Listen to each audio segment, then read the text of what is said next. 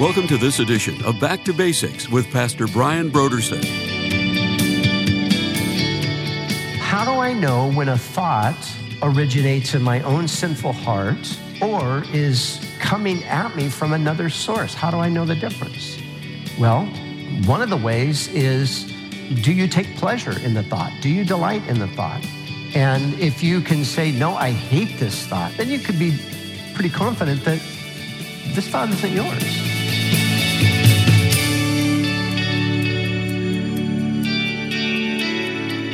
Today on Back to Basics, Pastor Brian continues his study in the book of Ephesians. Join us as Pastor Brian concludes his teaching on Ephesians, chapter 6, verses 10 through 18, in a message titled, Satan's War on the Mind.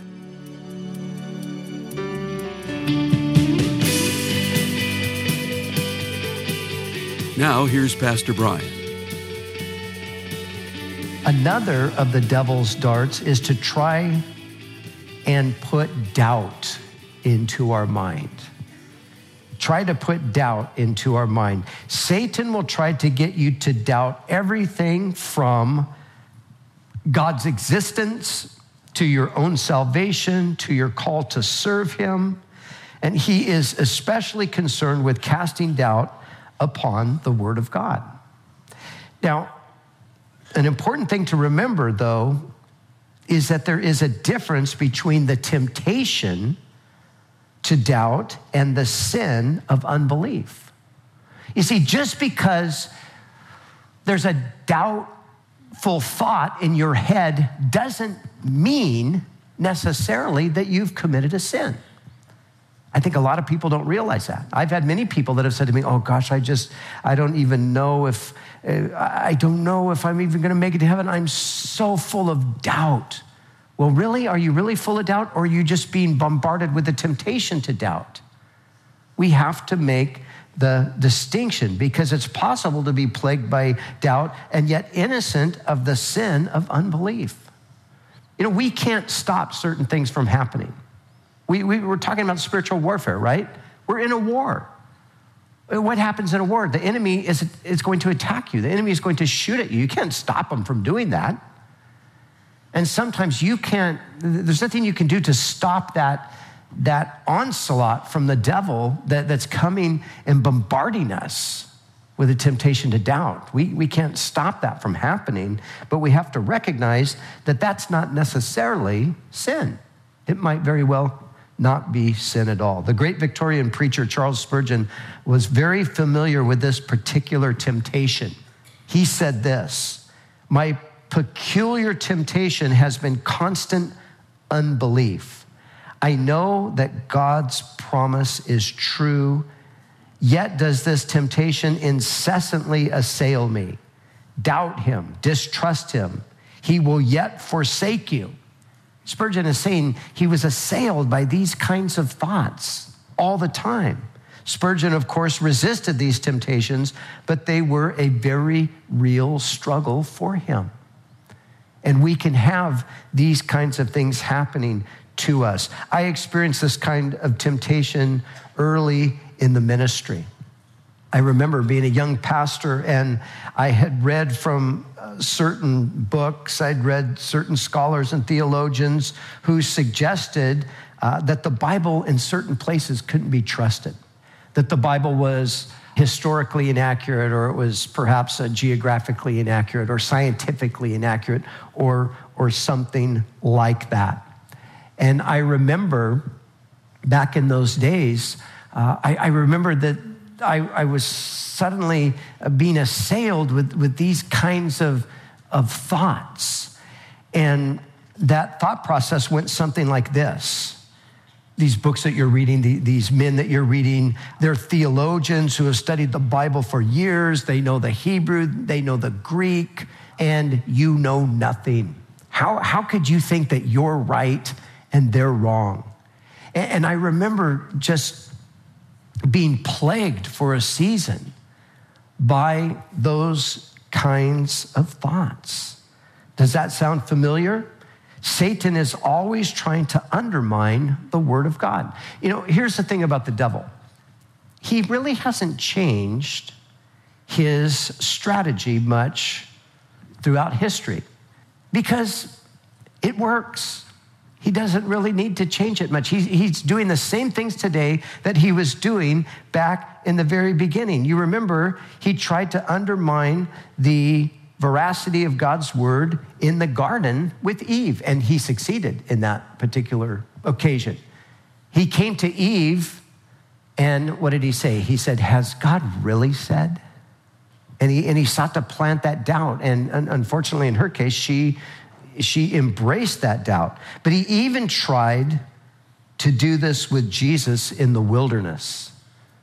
You remember he comes to Jesus and he says, now, Jesus has been fasting 40 days and 40 nights, and he's going to come and tempt him, take these stones and turn them into bread. But what does he say? He says, if you're really the Son of God, take these stones and turn them to bread. I mean, the audacity of the devil. He's trying to get Jesus to doubt who he is.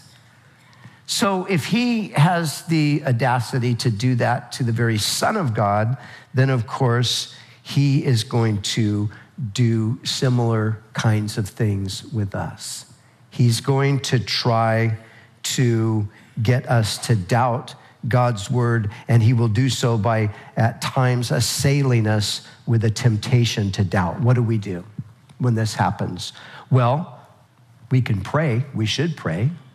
We can cry out, Lord, increase my faith.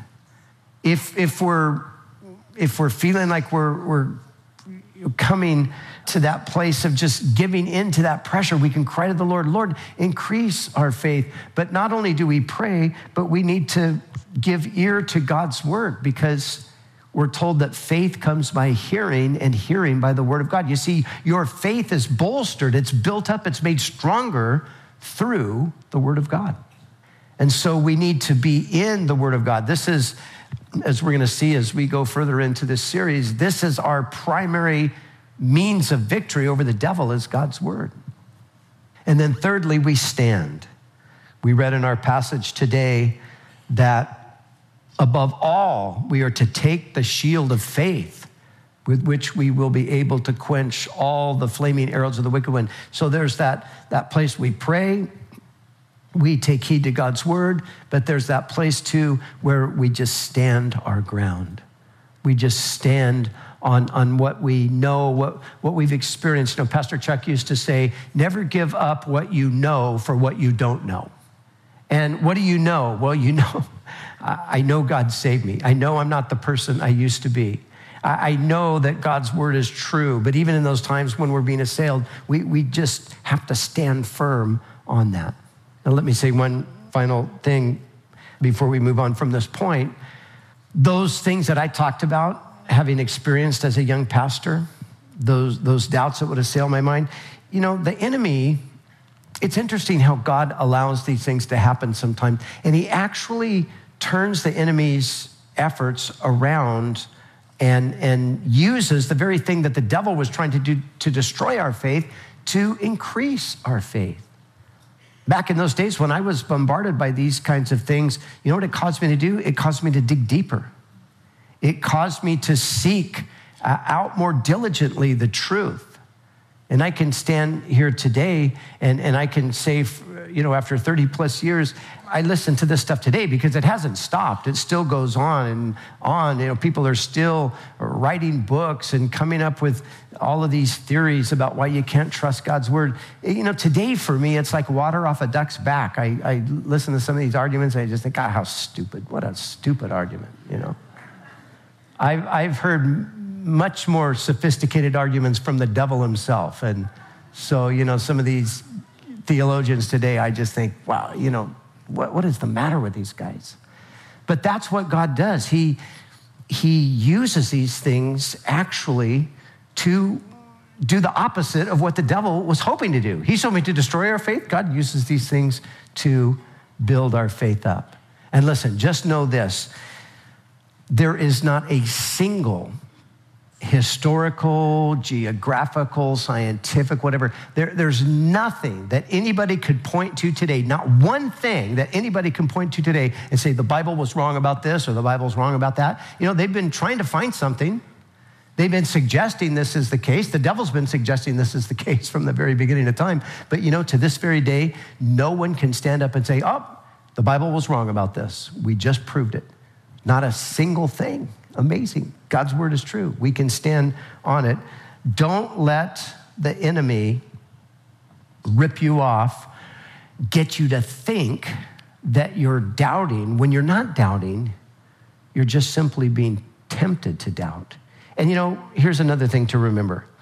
God, he's perfectly happy to help us through our doubts at times. And even if we do have doubts, the great thing is we can go to God and say, Lord, help me with this. Help me understand this. This is a little bit of a problem for me. In other words, God is not saying, don't ask any questions. Just, this is what it is. You just believe it. Don't ask any questions. Don't think about it. No, that's not the Christian faith. No, the Bible, we can come with inquiry. We can come with questions. And when we come sincerely perplexed or puzzled by things, we can know that God's not going to turn us away God's not going to condemn us and say, oh, you doubter. God's going to do what needs to be done to strengthen our faith there. And so moving on to our third and our final point for the day, evil thoughts. Evil thoughts. Another manifestation of Satan's war on our minds is evil thoughts. Now, it's certainly possible and often the case that evil thoughts arise from our own sinful hearts. So we have to be clear about this. We don't want to think that, or I'm not suggesting that every evil thought we have is from the devil. Many aren't. Many just originate from within our own hearts because they're evil. The Bible's clear about that. But there are times when that is not the case, and we need to be able to distinguish between the two. So how do I know when a thought originates in my own sinful heart or is coming at me from another source? How do I know the difference? Well, one of the ways is, do you take pleasure in the thought? Do you delight in the thought? And if you can say, no, I hate this thought, I detest these thoughts, then you could be pretty confident that this thought isn't yours. This thought is the enemy's. He's interjected it. Let me just ask you a couple questions. Have you ever been praying and suddenly had your mind assaulted by blasphemous thoughts? Have you ever had an experience like that? And you just think, what was that? Oh, and I've had those. Times like, oh, God, forgive me. Oh, Lord, what's the matter with me? I'm so evil. I'm so wicked. The fact of the matter is, in a case like that, no, you're probably the innocent victim of a flaming arrow of Satan. See, he does things like that. Or maybe you've been worshiping, and perhaps in your times of worship, maybe you've had pornographic images flash across your mind. I mean, that's always fun at a worship service, right? It happens. It happens. There you are, you're just worshiping the Lord, and all of a sudden you're like, wow, oh, God, forgive me. I better get out of here. The building's going to collapse. I'm such a sinner. But more than likely, when they come in that kind of way, this is the devil's activity. Have you ever gone through a period of time when your mind was obsessed by deplorable thoughts, thoughts that sickened and oppressed you, thoughts that you long to be delivered from? If so, know this, you're not alone. Many of God's faithful servants have experienced similar things. These are the assaults of the devil. One of the most striking examples of this kind of warfare is seen in some of the experiences of John Bunyan. John Bunyan is the author of the book, The Pilgrim's Progress. Maybe you're familiar with that book. Let me quote to you from Bunyan's own words found in another book that he wrote, Grace Abounding. Listen to what he said. He's describing his own experience. He says, at a certain point, a very great storm came down upon me. First, all my comfort was taken from me. Then darkness seized upon me, after which whole floods of blasphemies, both against God, Christ, and the scriptures, were poured upon my spirit to my great confusion and astonishment. These blasphemous thoughts were such as stirred up questions in me against the very being of God and of his only beloved Son, and whether the Holy Scriptures were not rather a fable and cunning story than the holy and pure Word of God. He went on and he said, these suggestions, with many others, which at this time did make such a seizure upon my spirit and did so overwhelm my heart, both with their number and continuance and fiery force, that I felt as if there were nothing else but these from morning to night with me. And as though indeed there could be room for nothing else, and also concluded that God had in very wrath to my soul given me up to them to be carried away with them as with a mighty whirlwind. So Bunyan is describing his experience of just this thing that I'm talking about here, his mind being filled with these blasphemies. His description was much longer. I shortened it for our purposes today, but he goes into much greater detail, and it is really astounding the things that he experienced as a Christian. He lived in a time when there was much persecution. He spent 13 years in prison because of his faith in Christ. But this was what was going on in his mind at that time. Here again, Charles Spurgeon also serves as an illustration. Having gone through a prolonged period of blasphemous assaults upon his mind and being near the point of despair, he began questioning even his salvation. After all, if your mind's being bombarded with these blasphemous thoughts or perverted thoughts or whatever, there is that point where you have to stop and think, wow, am I even really a Christian? Could I even really be saved and think this way? Spurgeon came to that place. He finally confided in an older godly man who asked him one simple question. The question was this: do you hate these thoughts? Young Spurgeon replied, yes, I do. The man said, then they are not yours. Send them on to the devil to whom they belong. Send them on to the devil to whom they belong. They are not your thoughts.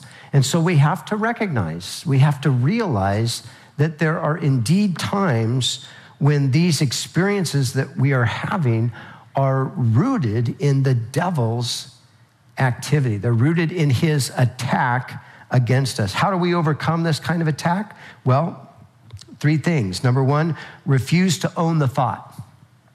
Just refuse to own it. It's not my thought. No, I'm sorry. I know I'm depraved. I know I'm perverted, but I'm not that depraved or perverted. The devil is more depraved and he's more perverted.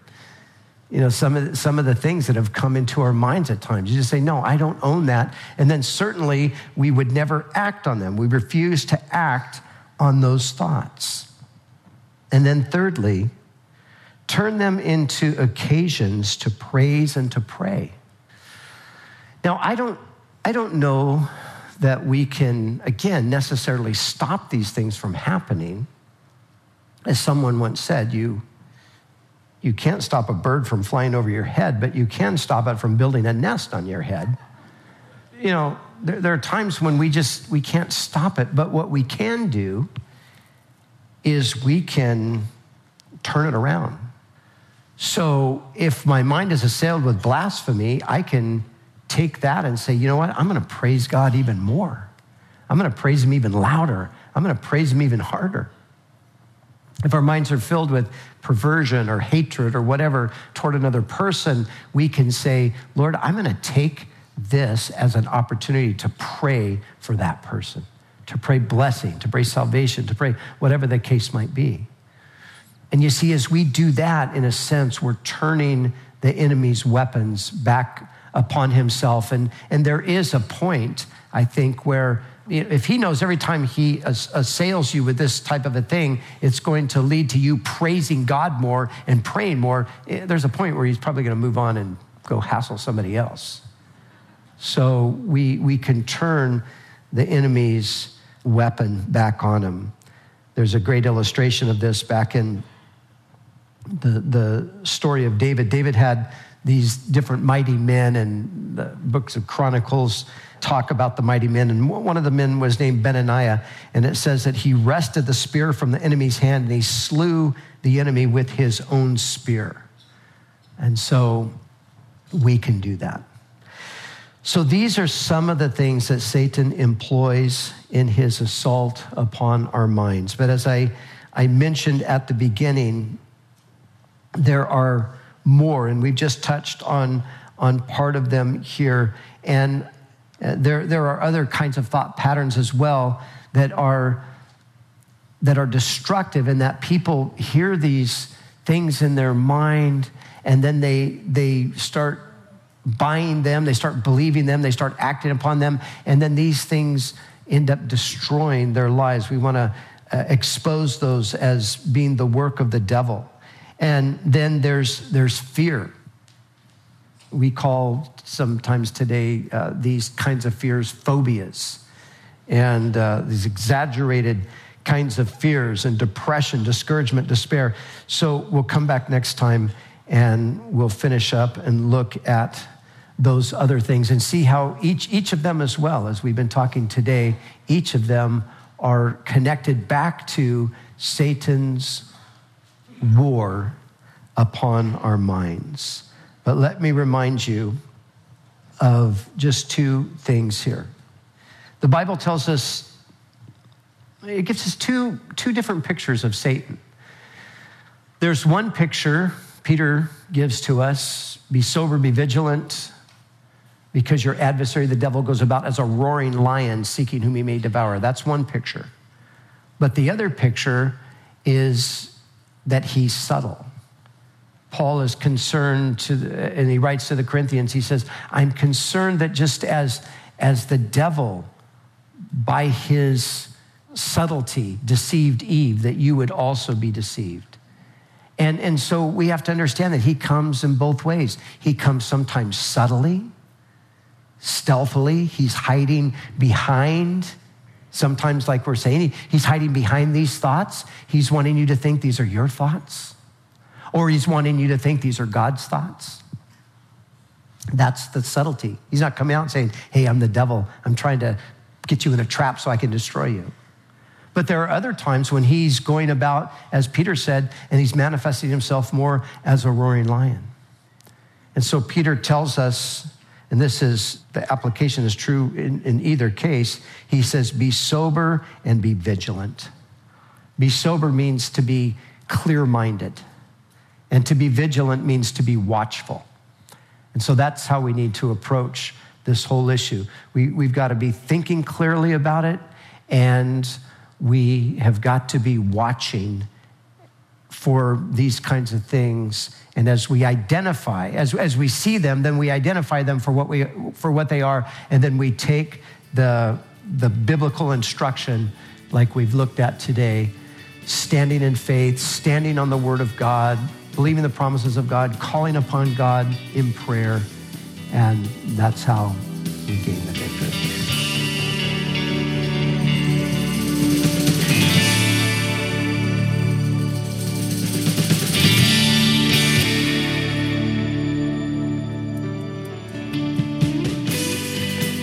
For the month of January, Back to Basics Radio is offering a book titled Out of the Black Shadows by Stephen Lungu with Ann Coombs. Abandonment and abuse are all too common in our culture today, pushing our youth towards drugs, alcohol, and gangs in order to ease their pain and find acceptance. But abandonment and abuse are a global problem.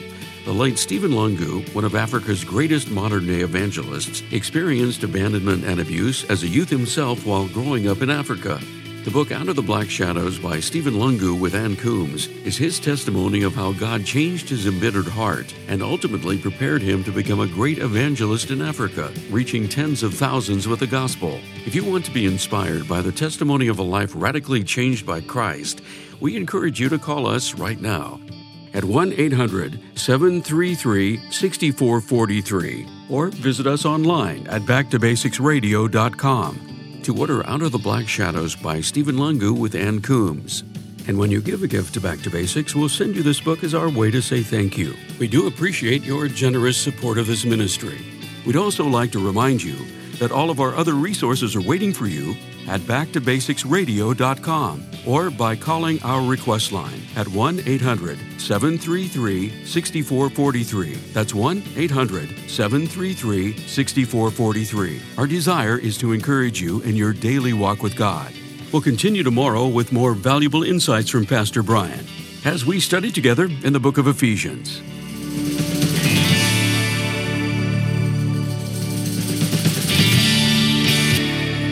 Back to Basics is the preaching and teaching ministry of Calvary Chapel, Costa Mesa, California.